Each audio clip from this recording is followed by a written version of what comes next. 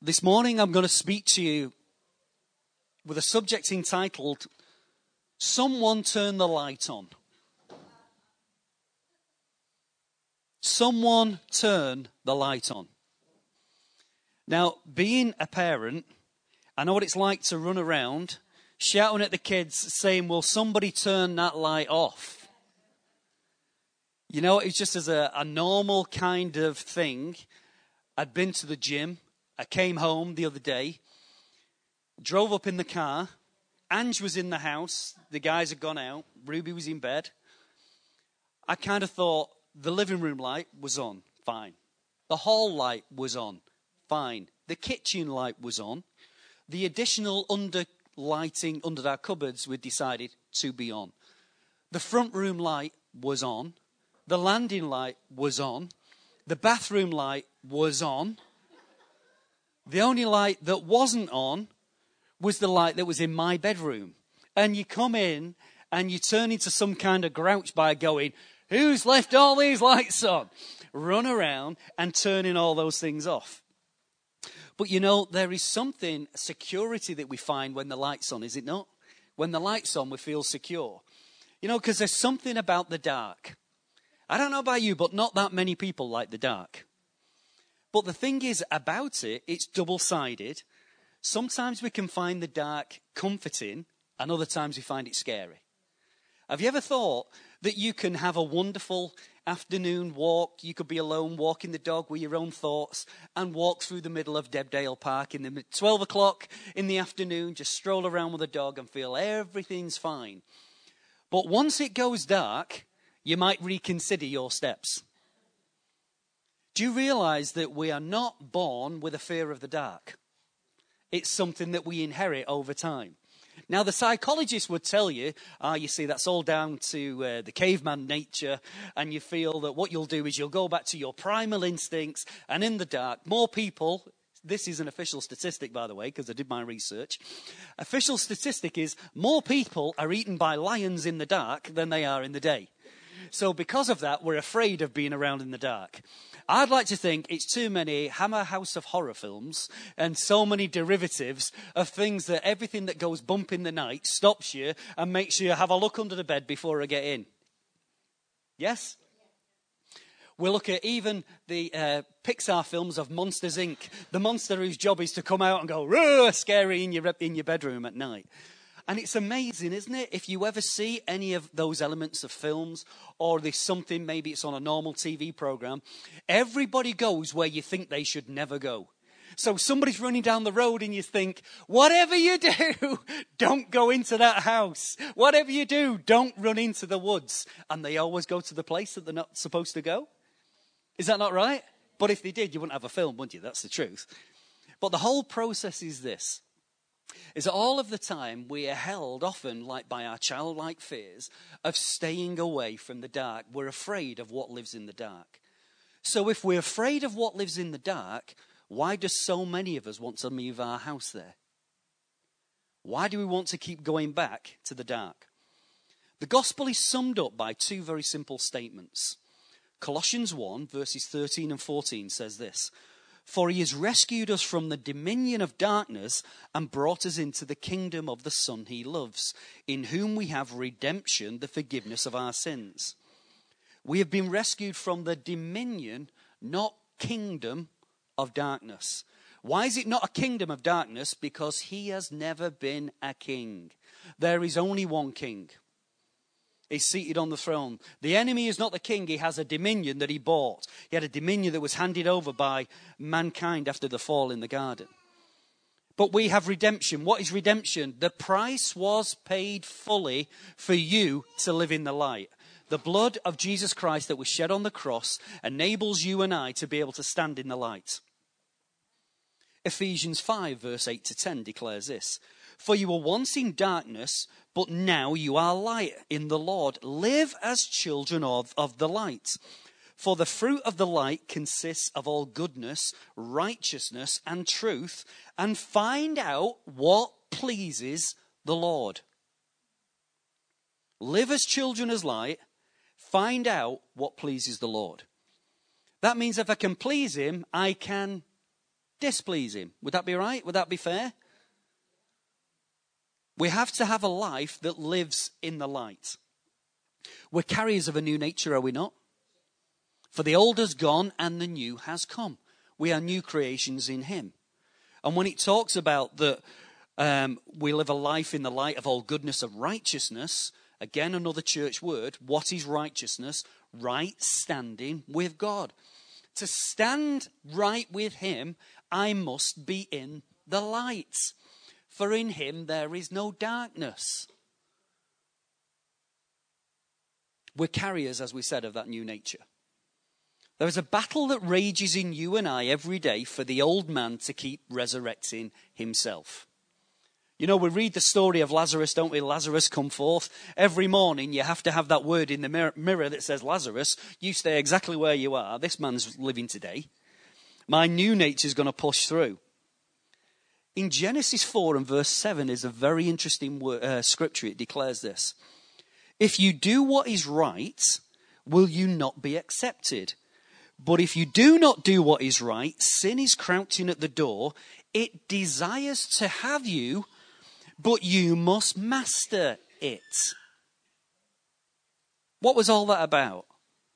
When you do what is right, will you not be accepted? This was the story of Cain and Abel. You had Cain was a farmer. He was good with the land. He was good with his hands. Abel worked with the animals. But yet when it came to bring a sacrifice and being acceptable to God, it had to be by blood. Why? Because God had already set the pattern that when Adam and Eve had already fallen, he killed an animal and he clothed them with the skin of the animal. Would that be right? Am I in Bible at the minute? I know we're not turning to the verse. That would be right. So the pattern for acceptance by God was that you came via the blood. Cain was there, he'd done all his hardest, and he turns up with a bag of carrots, 5 pound of sprouts, his best King Edwards, and said, here you go. And God said, that's fine, but there is a protocol for approaching me that you cannot just avoid. If you do what's right, will you be accepted? And there is a way that you and I walk in God and with God that keeps us not only accepted, but causes us to push forward in God. Amen? Let me give you a definition of something. The power to save completely is found in him. The power to change is given to you. So the power to save from the guttermost to the uttermost is his, which he did through Jesus Christ. But the power to change a life and be transformed is in your hands. Every day he can offer, every day he can push through. But if you choose not to move, you choose not to move. It's in your hands. The power to change is found in you. We have come into freedom. Isaiah 61 and verse 1 declares this. The Spirit of the Sovereign Lord is on me because the Lord has anointed me to proclaim good news to the poor. He sent me to bind up the brokenhearted, proclaim freedom to the captives, and release from darkness for the prisoner. Remember the definition that we've used before. A prisoner is someone who serves a sentence for a crime committed. A captive is a person held against their will. The Lord and the desire of what he's done by buying us and laying hold of us in Jesus Christ is that he gives us permission to no longer to live in the dark and to come out of our own bondages, to come out of our own prison cell. Now, I don't know about you, but I'm in the middle of that journey. But do you know what? I've seen some stuff. I've got a film. There's certain films that I like, certain bits that I watch. I love Shawshank Redemption. Anybody ever seen Shawshank Redemption? Great prison film. Bit scary in parts, but hey, it's a story of life and hope and pushing through. But there is something that spoke to me when I watched that film and grabs me every time. That a man and a woman can become so institutionalized that even when freedom's offered, you will break to go back to what you know. I will go back to my containment because it's where I was comfortable. I'll go back to that same place. It's a 6x6 cell, but that is less scary than having the courage to walk out of that door. I've been fed 3 times a day. I've been clothed and looked after for so many years. I've been institutionalized that when it's time to be set free, I no longer want to face it. All of us can shout all day. We can bang on the door, let me out, let me out. I'm sick of being a prisoner in here. And he can declare the word. But unless we push the door, we're going to stay exactly where we are. And the truth is, for many of us, the word came again this morning about courage. We need to take courage. We need to be willing to say, I'm not sure what I'm going to face when I make a new relationship. I'm not sure what I'm going to face when I take a new step. Lord God, I don't know what it's like to believe you in a new area, but I'm going to take the courage to do it anyway. In the doing it anyway, that's called, you know what it's called? Life, living, growing. You know, can I tell you something? I'll be dead honest with you. That whether we've got our authentic sonships or whatever we've got working in the house, we can talk about from clean to pure. We can talk about transparency. We can talk about accountability. Some of the biggest issues we'll ever face is that if I share something with Dave, he might betray me, betray my trust, betray what I've given, grasp me up, stick it on Facebook, make me look a Burke, and destroy the trust that I've built in another person. You're absolutely right. He can. And I can betray you. But does that mean we should never do it? It's worth the risk. It's worth the risk. If I make a new friend, they might let me down. They might do something. It's worth the risk. You know, I've been hurt in relationships before. It's worth the risk. God, I'm not sure if I can believe you, that you can carry me and push us through to progress and provision and protection. It's worth the risk. All of the time we have to step out from that position of being in our cell, opening the door and having a look round. You know, I had a picture last night. I was up very early. I've been preparing this all week, and I prepared yesterday. Everything was fine. And then I woke this morning very early. It was probably about 3:30. I got up at 4 and I was just praying, and I was just praying about the word and just going over some stuff. And when I was praying, I saw a picture of that prison cell, and there was a huge handle, and the handle was on the inside. Don't keep waiting for permission to come out. Take control, take the handle, and step through the door. Institutions might want to feel, even inside yourself, the scariness to run back into that which I feel safe. But this is a new day. It's a new moment, and we're pushing through, amen? We're changed to live as children as light. Now, I know God's got a sense of humour. I love God's sense of humour, so I'm going to read you this. 1 John 1, verses 5 to 7. This is the message we have heard from him and declare to you. God is light. In him there is no darkness at all. If we claim to have fellowship with him and yet walk in darkness, we lie and we do not live out the truth. But if we walk in the light as he is in the light, we have fellowship one with another, and the blood of Jesus, his son, purifies us from all sin. The underlining caveat with this is that all the time we say, we're going to have fellowship next door. We're going to have paninis. I'm going to have coffee. I'm going to get one of them fantastic Jill Toasties, a Phil special. It's all on there because that's fellowship. Not if you read the word, it isn't.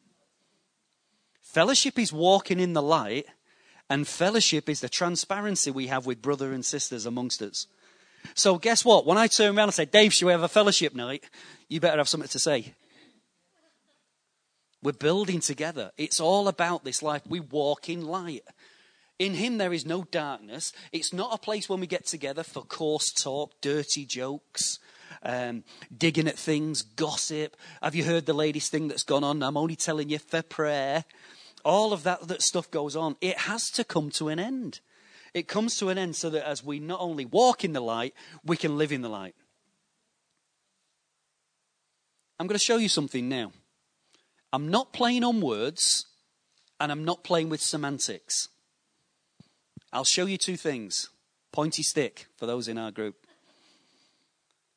There is a difference between sin nature and the nature of sin.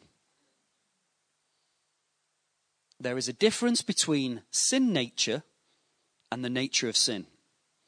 Sin nature is what happened to mankind after Adam and Eve fell in the garden.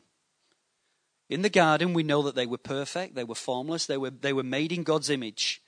They didn't wear clothes, they're covered in light. They have an innocence with them, and they fellowship one with God. Is that right? Is that Bible? Are we reading Genesis chapter 1 and chapter 2? Yes, they're in that place. But after the fall, they are removed from that environment. They are clothed. God kills animals, as we said before, clothes them and puts them outside of the garden. But then they have had a nature change. Inside of them, instead of the innocence, their nature that they carry now is a fallen nature, which diminishes.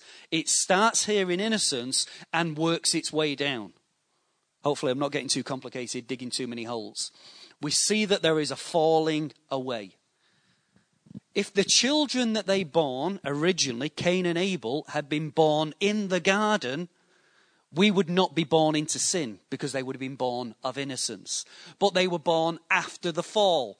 So now all of mankind is born into a fallen nature, which will always cause us, for all have sinned and fall short of the glory of God. Our very makeup does not make God's standard. No matter how hard we try, we need Jesus Christ to open the way, to buy us, to purchase us, so that we can continue our fellowship back with him. Is that the Bible? Am I okay there? Yes? All right. But what is the nature of sin?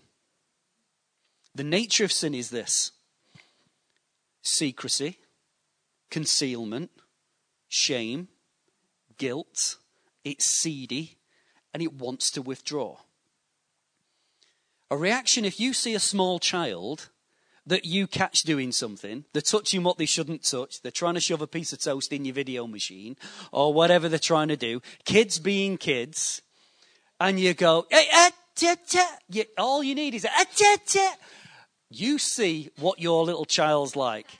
What are they? They turn away, hide, drop their heads. They kind of just pull in because they know what they've done wrong is wrong, even though they don't know it's wrong.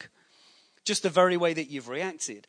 And what they do is they pull away. All the time they'll polarize, maybe look the other way, not look at you, not make eye contact. You know that you and I do exactly the same thing. We just get more skilled at it. You just get more skilled. Some of us are not going to sulk and just sit in the corner, but the way that we want to try and hide and draw away is exactly the same. Now, I found this. I'll speak about my life. I can't speak about yours. But I know this, that the enemy of my soul wants to continually hold me captive with fear of exposure. That he's got this back catalogue and video collection.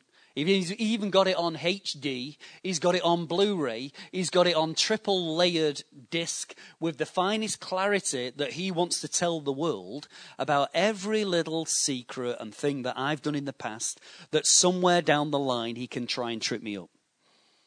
Is it true or fair to say that every single person in this room would have a skeleton in their cupboard? Well, there's me and Veronica and Jenny. But the rest of you, well, bless you, we'll have church in our own.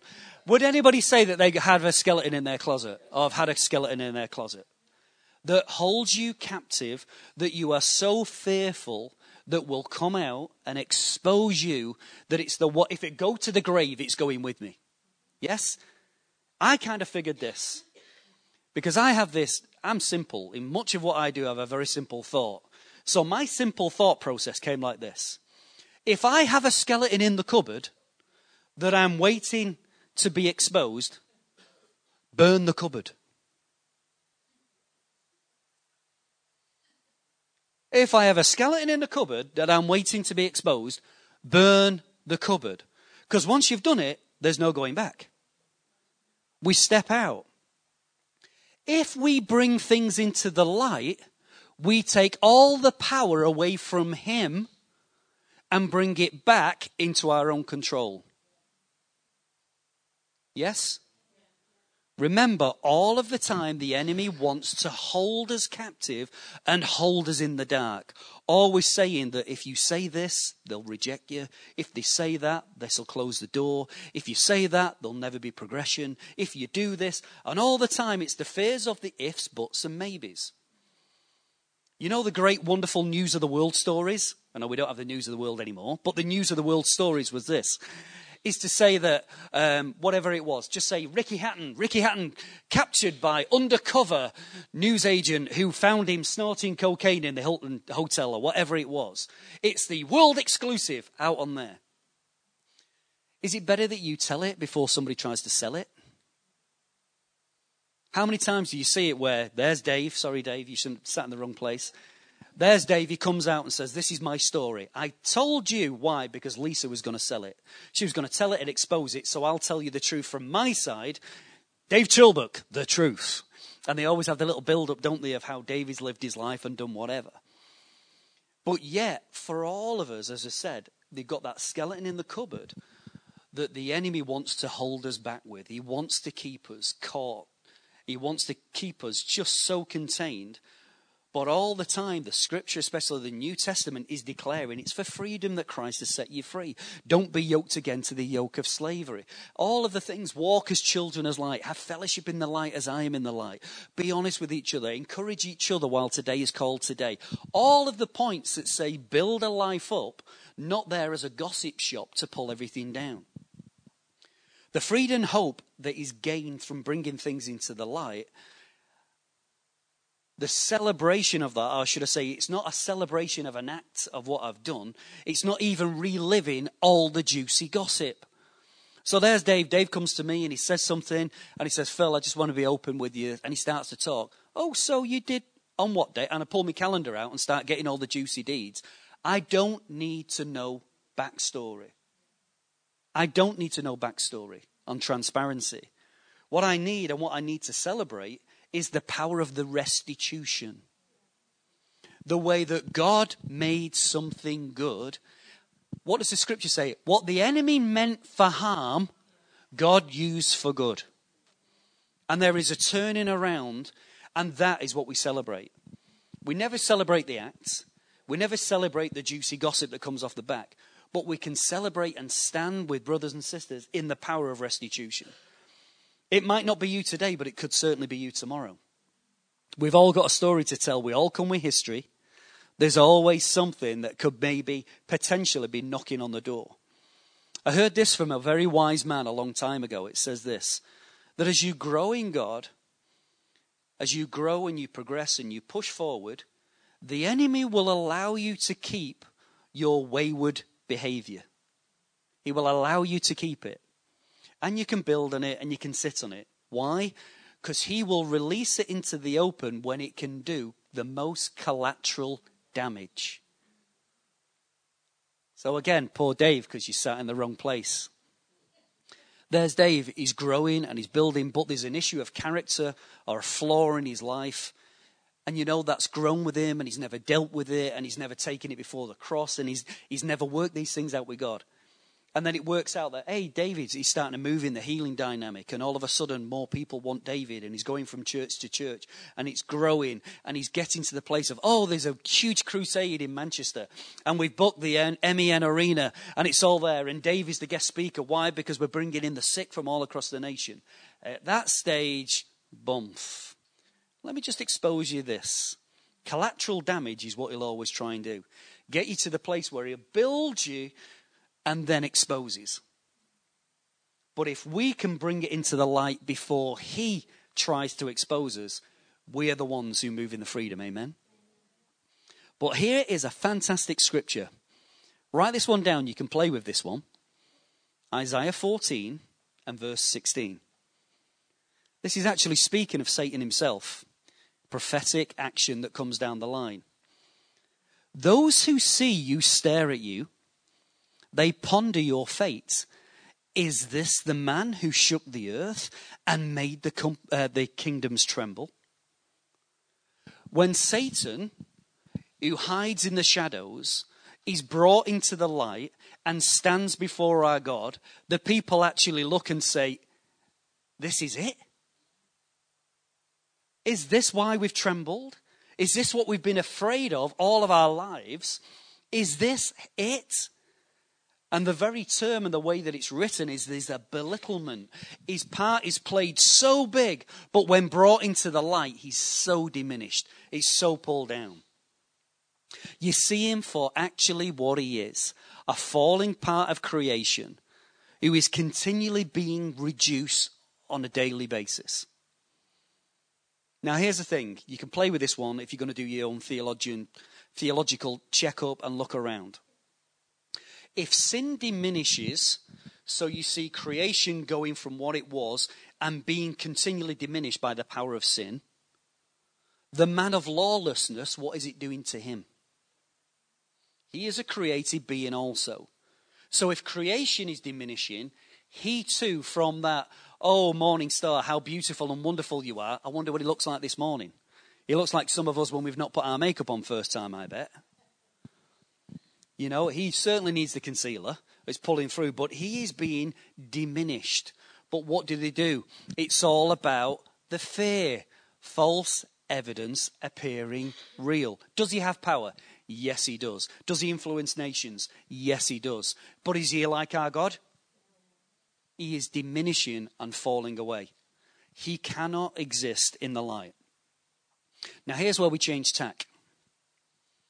The danger of not bringing things into the light. Psalm 32, verses 1 to 5. Most of us will be familiar with this. It's the prayer of David. Blessed is the one whose transgressions are forgiven. Transgression, what is a transgression? Another church word. A transgression is, I know it's wrong and I do it anyway. Sin, missing God's mark, the bullseye. A transgression, I know it's wrong, but I do it anyway. Okay, so blessed is the one whose transgressions are forgiven, whose sins are covered. Blessed is the one whose sin the Lord does not count against them, and in whose spirit is no deceit. You can only be deceived when you have already deceived yourself. You can only be deceived when you have already deceived yourself. When I kept silent, my bones wasted away through my groaning all day long. For day and night my hand was heavy upon me. My strength was sapped as in the heat of the summer. Then I acknowledged my sin to you and did not cover up my iniquity. Iniquity, a grossly immoral act. Dictionary definition. I said, I will confess my transgressions to the Lord, and you forgave the guilt of my sin. David turned round and said this, when I knew, just remember the whole story of what David's done. David has had a woman's husband murdered. Why? To cover up the shame of him taking another man's wife, breaking the power of covenant, finding out that she's pregnant and thinking, hang on a minute, he's away for 6 months and she comes back 3 months pregnant. You know, 1 and 2 don't make 3, with something missing here.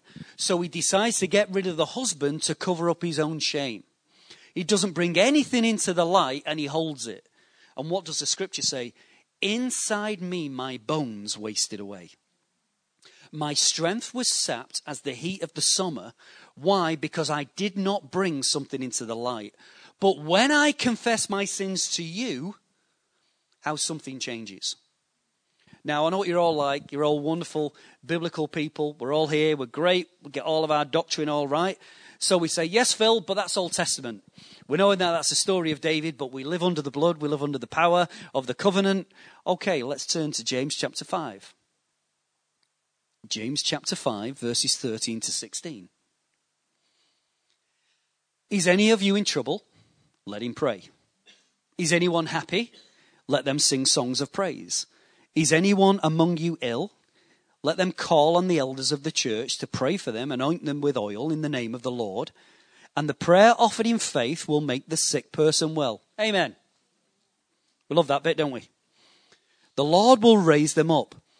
If they have sinned, they will be forgiven. Therefore, confess your sins to each other and pray for each other so that you may be healed. The prayer of a righteous person is powerful and effective. Now, you and I have seen it through all of our church life. We'll take many of those things and grab little bits of that context. If I am ill, get the elders to lay hands on us, anoint us with oil, and pray for us. The prayer of a righteous man is powerful and effective. Confess your sins to one another. We have them all as standby, individual bite points, don't we? The little snippets of what's something that goes through. But this is the context. The context is this, is that when you stand there and you have something, the sickness, the first question the elders should be asking is there anything that's unconfessed? Why? Because when you are sitting in your sin, the Lord cannot fully bring his atonement to you because you're holding your life in the darkness. Pondering there.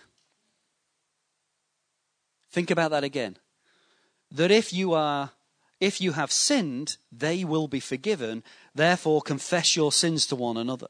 Part of it is a discernment that as we stand together and as we're holding, we're turning around and saying, is your life clean? Is your life in order? Is there anything where you're giving the enemy a foothold? Unconfessed sin allows a foothold for the enemy. Ignore it at your peril. Now remember, this is a process that we are meant to be believers who are living in the light. Correct? We want a life that's walking by the word. Correct? So our account should be quite small. It shouldn't be that when I speak to Pat, she has some drop-down menu and menus of all these things that need to be put right in her life. Remember something, that if we've got a short account, all of our hearts, our lives, our strength, our energy should be about making things work, not worrying about where I'm going to fall over by what I can do tomorrow. We're living as children of light and living in victory. But this is the side that says, but if you choose not to live that way, all the time you're looking over your shoulder. Now, I've used this illustration before, and I'm sure nobody's ever felt this way. But it's amazing that even if, say, we had a Zion night and we got Pastor Peter and Karen and Pastor Tony's here, or we've got a prophet that comes in and people's giving words of knowledge. It's amazing how quick you start confessing before you go for prayer. Is it only me? Is it only me?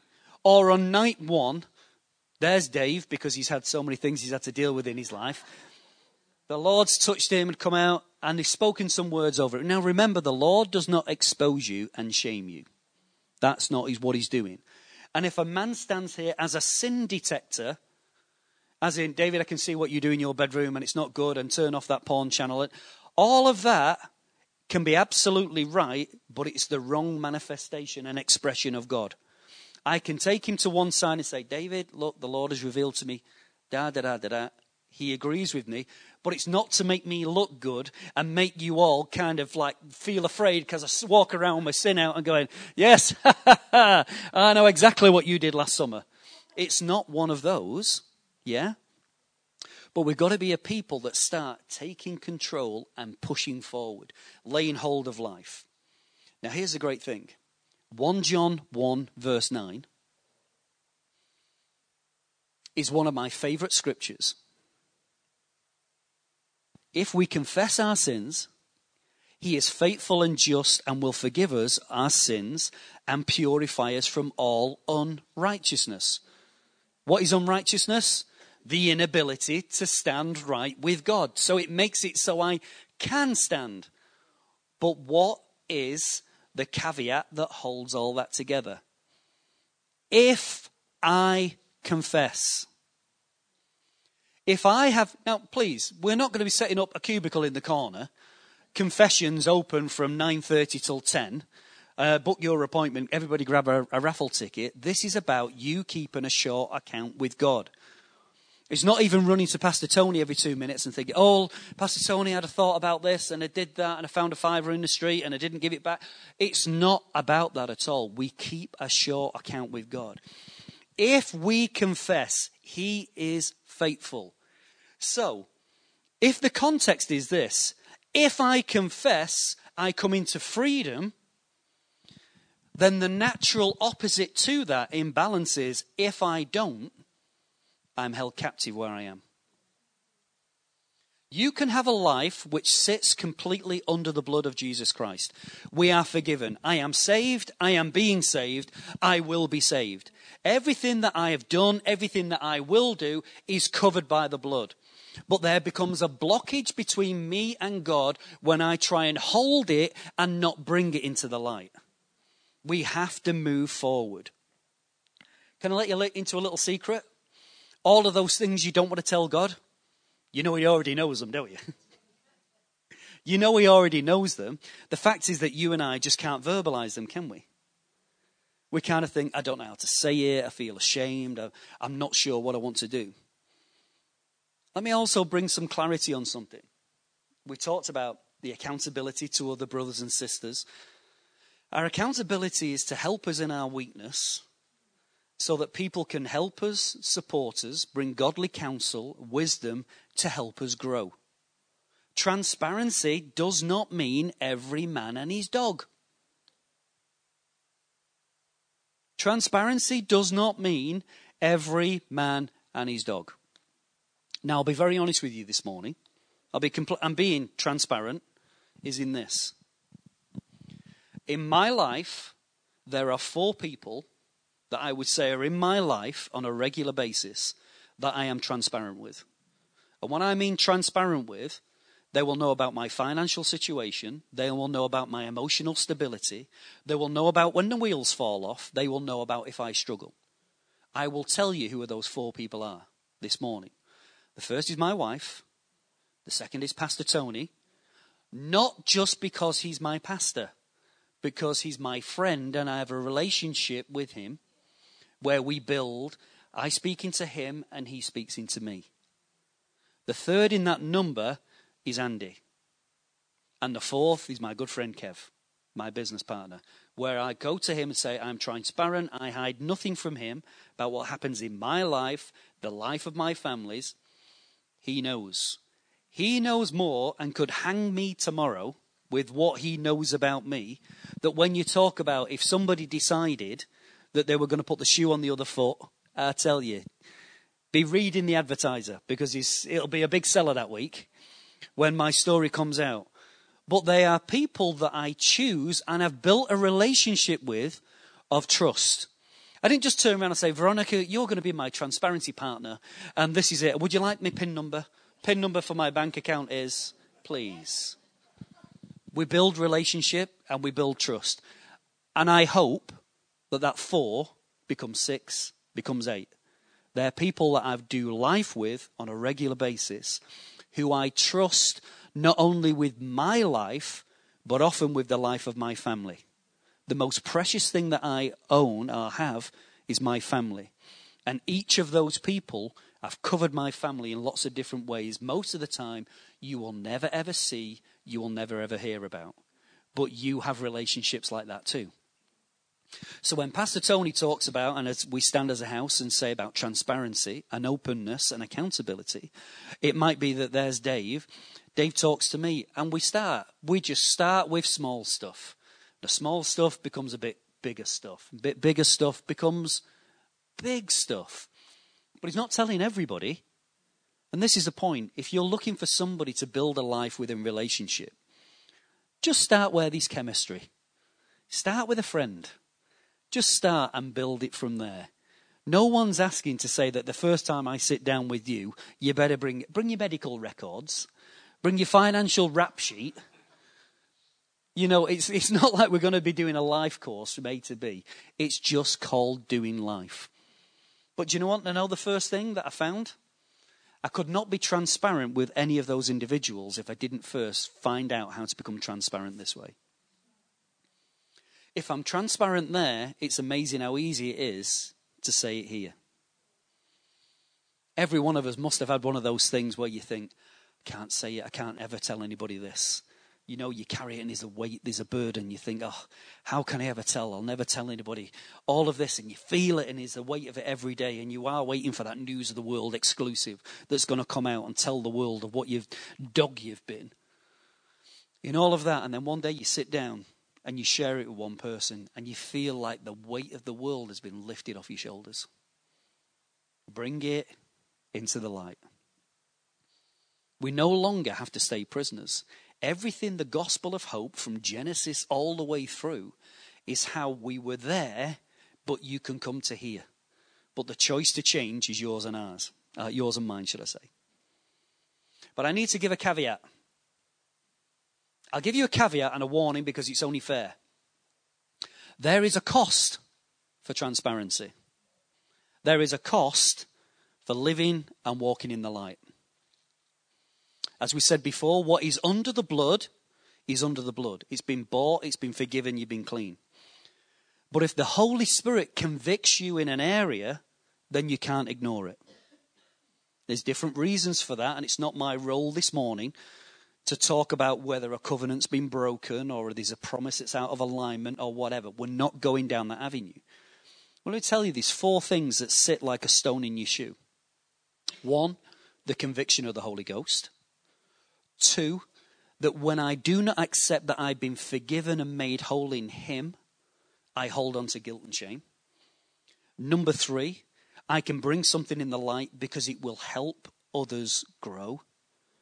And 4, something is brought into the light because I need to make restitution. I need to make things right. So we got those 4. Conviction of the Holy Ghost. I can't accept my own stance of forgiveness. To help another. And restitution. If you sit and it's there and you've got part of your past or something you've done that dogs you, it's in the back of your mind, you think about it all the time, you kind of, I'm afraid that this comes out or what is ever happening, we need to ask ourselves those questions. Is God putting his finger on this so that I can bring it to him and make sure that I can stay to walk in the light? Is it a fact that I don't accept what Jesus Christ has done for me, and so I am so bad and the act that I did was so out of a line that I don't believe that God can ever forgive this? If he can forgive everything, but he can't forgive me. I've been a rubbish dad, I've been a rubbish mom, I've done this, I lied, I betrayed, I broke a relationship. Whatever it was, we feel that we can't come into that forgiveness. The help of another, sometimes that you can share your story privately with another individual of, hey, Dave, you wasn't on your own.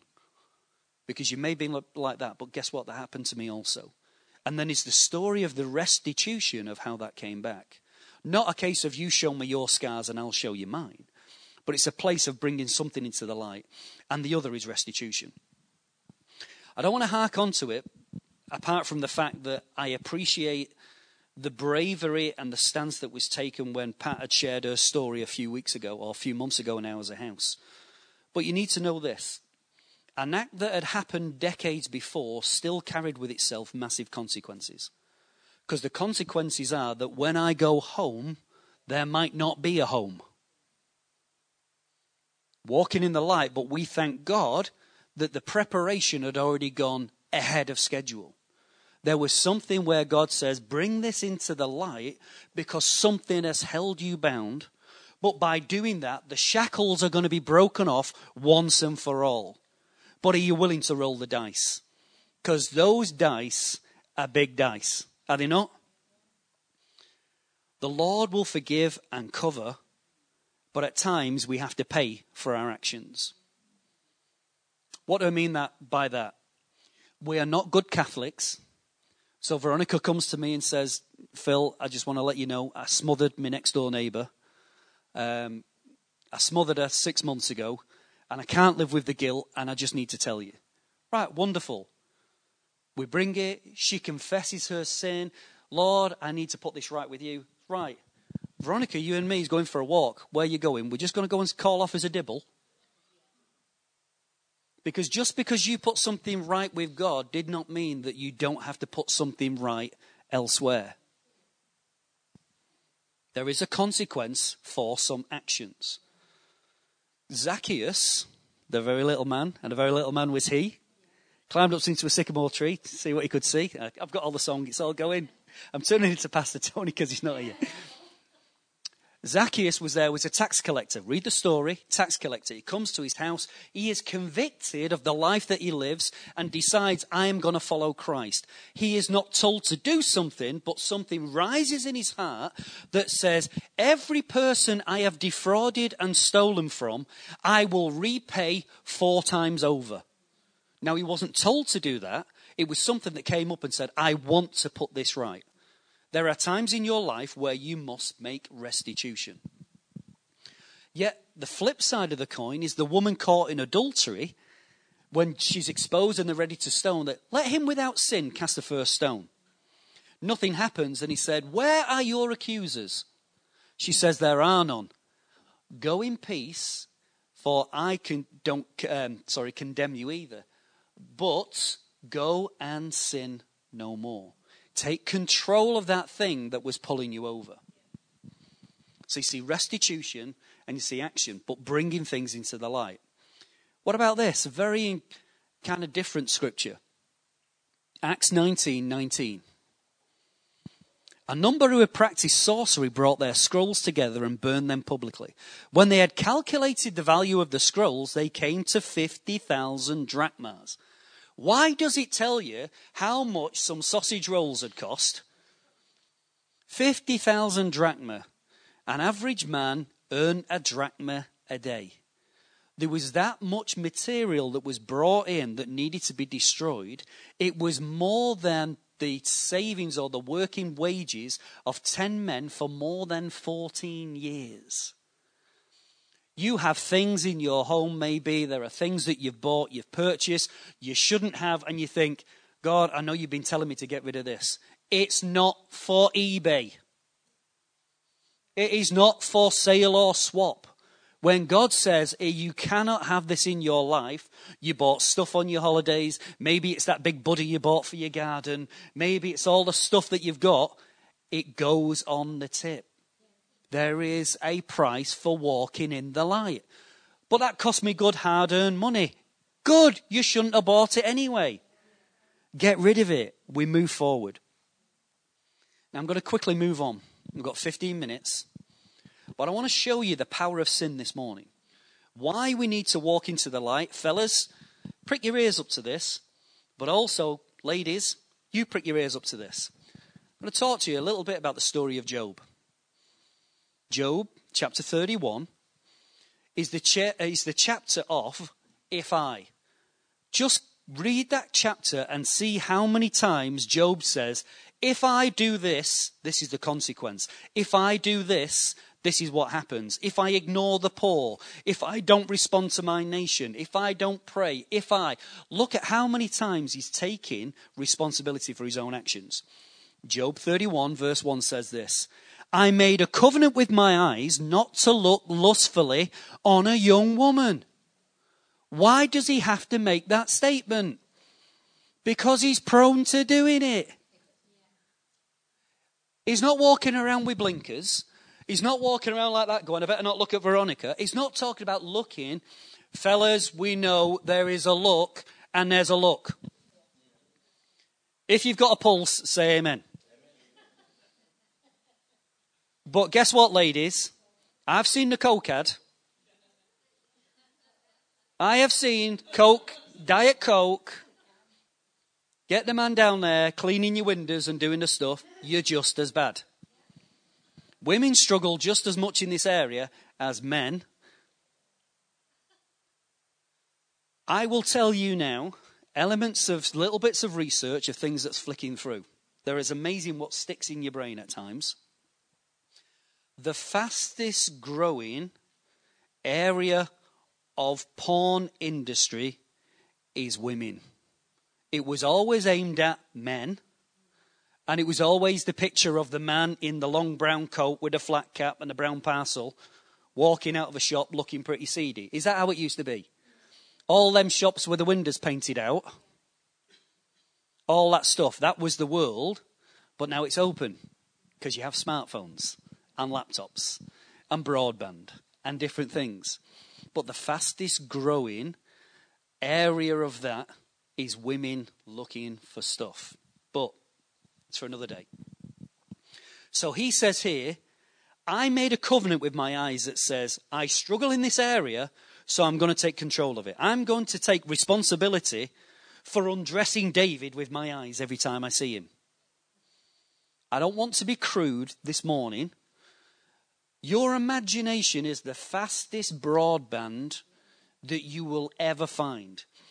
You can see, meet, greet, sleep with, have a family, be married, divorced, separated, and with somebody else in a fraction of a second. You've done everything. Or am I on fibre optic here in my house and you're still on dial-up? We can move so quick, can't we? But this is why Job makes the statement. And this is why it should be a warning to all of us. Same chapter, verses 9 and 10. If my heart has been enticed by a woman, or if I have lurked at my neighbour's door, may my wife grind another man's grain. That's where it stops if you read the King James. But in the NIV, it explains the rest of it. It says this, and may other men sleep with her. May other men sleep with my wife when I lust for other women. When I devalue covenant and I devalue what I've got, God, just take the door off, take the door of protection, and if she runs wayward, that's my fault. Why? But I make the choice that says, I will not look lustfully on a woman. Why? Because I love and I value what I have. Again, the same chapter. Power of sin. Verses 33 and 34. If I have concealed my sin, as people do, I advise you to read this scripture in something like Bible Hub, where you've got 20 translations side by side. Because this is what it says. I have concealed my sin as people do. Read the other translations, as Adam did. So the very nature from the garden is what you and I will do. We will always look to conceal and hide. By hiding my guilt in my heart because I feared the crowd.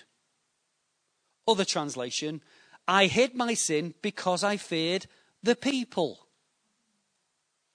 And so dreaded the contempt of the clans. I dreaded what my family would think. That I kept silent and would not go outside. I'll stay in my prison for what reason? Because I'm afraid of how you will treat me. I'm afraid of the shame that it will bring to my family. So I will conceal it. I will hide it. It'll be my secret. It'll be the burden that I carry every day. That we get very religious at times, guys. We don't have hair shirts anymore. And we're not around whipping ourselves. But the things that we carry that are burdens around to us every day. That are a stone in our shoe that we should never ever have to have. We were bought and paid for in Jesus Christ. Why can't we turn the light on? For those three reasons. I'm afraid of people. I'm afraid of rejection of my family. And I'm like Adam. My nature is to conceal and to hide. But here's the power of breaking that sin.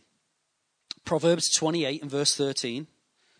Whoever conceals their sin does not prosper.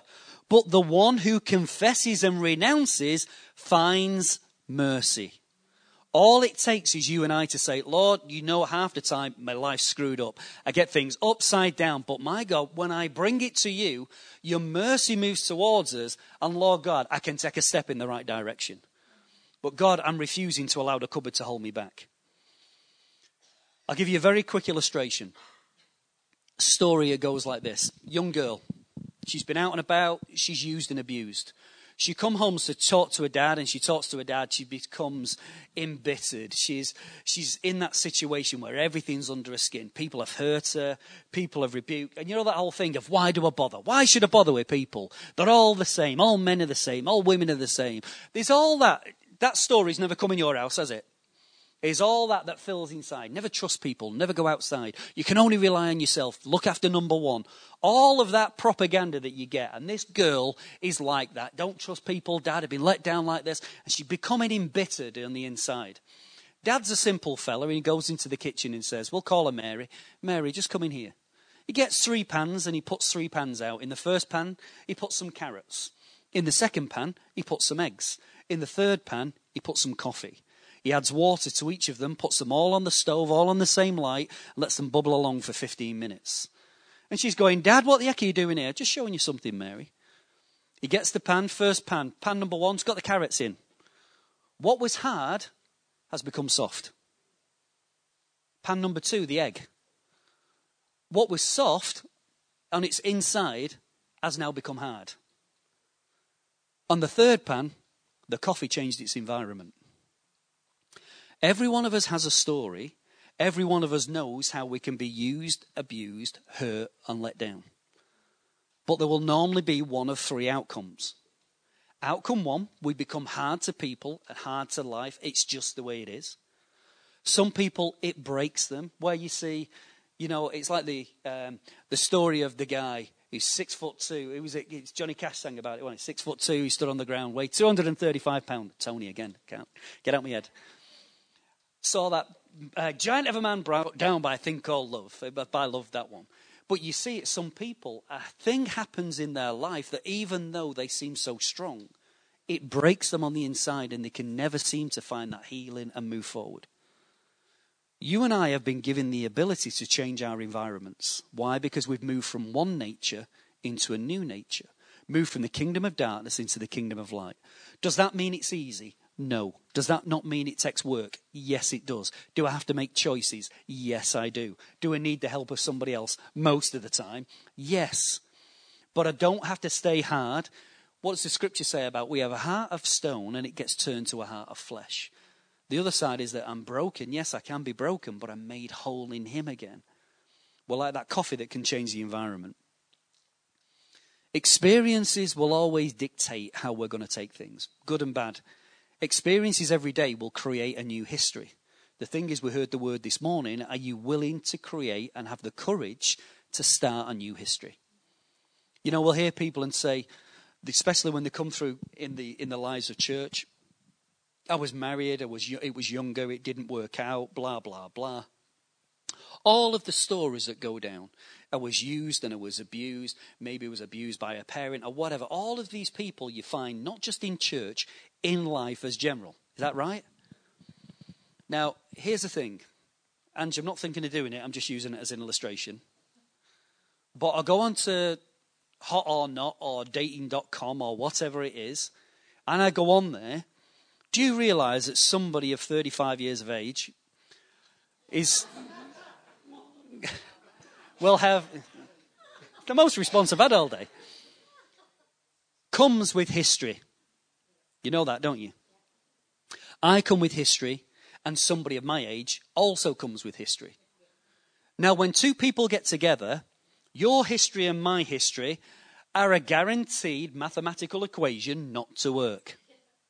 Do you know that, don't you? Because I've got my kids in tow and you've got your kids in tow and you had so many friends and I had so many friends and I was in prison and you weren't in prison and all the stuff that goes down the line. Or we turn around and say, do you know what? I had a life, you had a life, but this is a new day.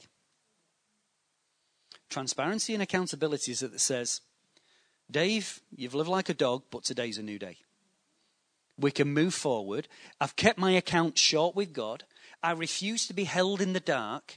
I'm starting to push the prison door open, and I chose to burn the cupboard. As I'm doing that, I'm walking into freedom. It's a new day. Do you know what? Even read the scripture from Judges chapter 6 with the story of Gideon. When the Midianites had oppressed them, where were the people? In caves, in holes, in shelters. We will always withdraw. But when we start to live and walk in the light, your shoulders go back. We take courage, as we heard from Andy this morning, and from Paul, to step out, not because you're some kind of big dog on the street, but you're there to say, I walk because of how he says I can. I can walk in the light. I don't have to be held any longer to fear. From clean to pure, accountability and transparency, buzzwords or a life. You choose. Church buzzwords or a life. You're the one who has to practice it. Hey, I'm not in your transparency group. I'm not with the one that says, Dave, did you hear about this? I've got people who bounce off me and I treat them the way they treat me. We have a saying that it's very common, that's what goes on tour stays on tour. Kev always knows, we have a saying, Kev and I, we'll talk about lots of things. If I use this statement, Kev, I am talking to you, that means I'm talking to Kev, and that is not for public consumption. If we're talking, we're talking. But when I say what is yours is yours. But let me just finish with one last scripture. Matthew 3, verse 11. I baptize you for repentance, speaking of John the Baptist, but after me comes another more powerful than I, whose sandals I am not worthy to carry, speaking of the Christ. He will baptize you with the Holy Spirit and with fire. There is a cleansing, there is a purging, there is a making whole. When I embrace him and I embrace the light, there are times when he takes me by the hand and says, Phil, we're having a bonfire. And there's areas of my life it says, this is going, let's get rid of that, let's get rid of some of this stuff that you've got. Let's deal with it once and for all. Now, I'm not going to get all psychological on you this morning, but this is something that I found worked for me. There are issues, as we said, what is under the blood is under the blood. If I'm not using a story because it's going to help somebody else in a private conversation, or it's something that I don't have to make restitution of. At times there's some things that, do you remember when Pastor Tony spoke about how his mentor became his tormentor and he wrote a letter and he put the stuff out and then he was all happy and glorious and then he talked about the story of his dad? I have issues in my life like you have issues that have been healed, that are fine, that I'm not crying and I'm not looking for a counsellor's couch. Do you know what I mean? You've got it. But if you decide to revisit it, where the place you once had closure, take the top off and start scratching a scab, yeah, it makes it just as alive today as it was 10 years ago, 20 years ago, whatever. You can relive every moment. You know, they talk about the senses, that you can walk in somewhere, smell something, and you're instantly taken back to a memory. You can hear a tune and you go, oh, 1983, that was the day I was in the disco and I had all the moves. You can remember. It's amazing. They say to you, what's your name, date of birth? What's your mobile number? Hang on a minute. You're trying to figure. But one thing can happen. You can have a memory and see it in HD from 20 years ago. Pulled all through, yes? So here's a point. If you get some of those memories, write them down. Burn it. Shred it. Do whatever you want to do, but turn around and say, that's been brought out. Lord, I brought this before you in the light. I'm not going to be held in fear of it anymore, but then it's gone. I've shredded it, I've burnt it, I've done something. Have your own bonfire. Get rid of it. Burn your cupboard once and for all. If there's nowhere to store it, what do? More room for him, less room for the junk. We were once in darkness, and now we've been brought into the light. Live in the light as I'm in the light. This morning has not been all gung-ho and sword rattling, but I hope that this has helped you this morning, just seeing some very basic building blocks of how the enemy would look to hold us captive. But that when we see all of the time he's proclaiming a message of hope, a message of freedom, but it means a continual line of communication. The communication with him as we step into the light. Amen? Come on, church, let's stand to our feet.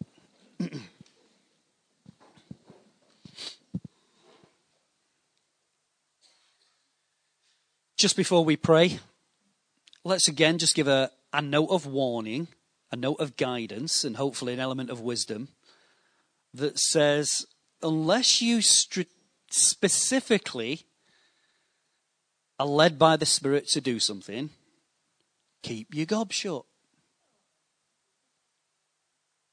Do not go looking for a red under the bed.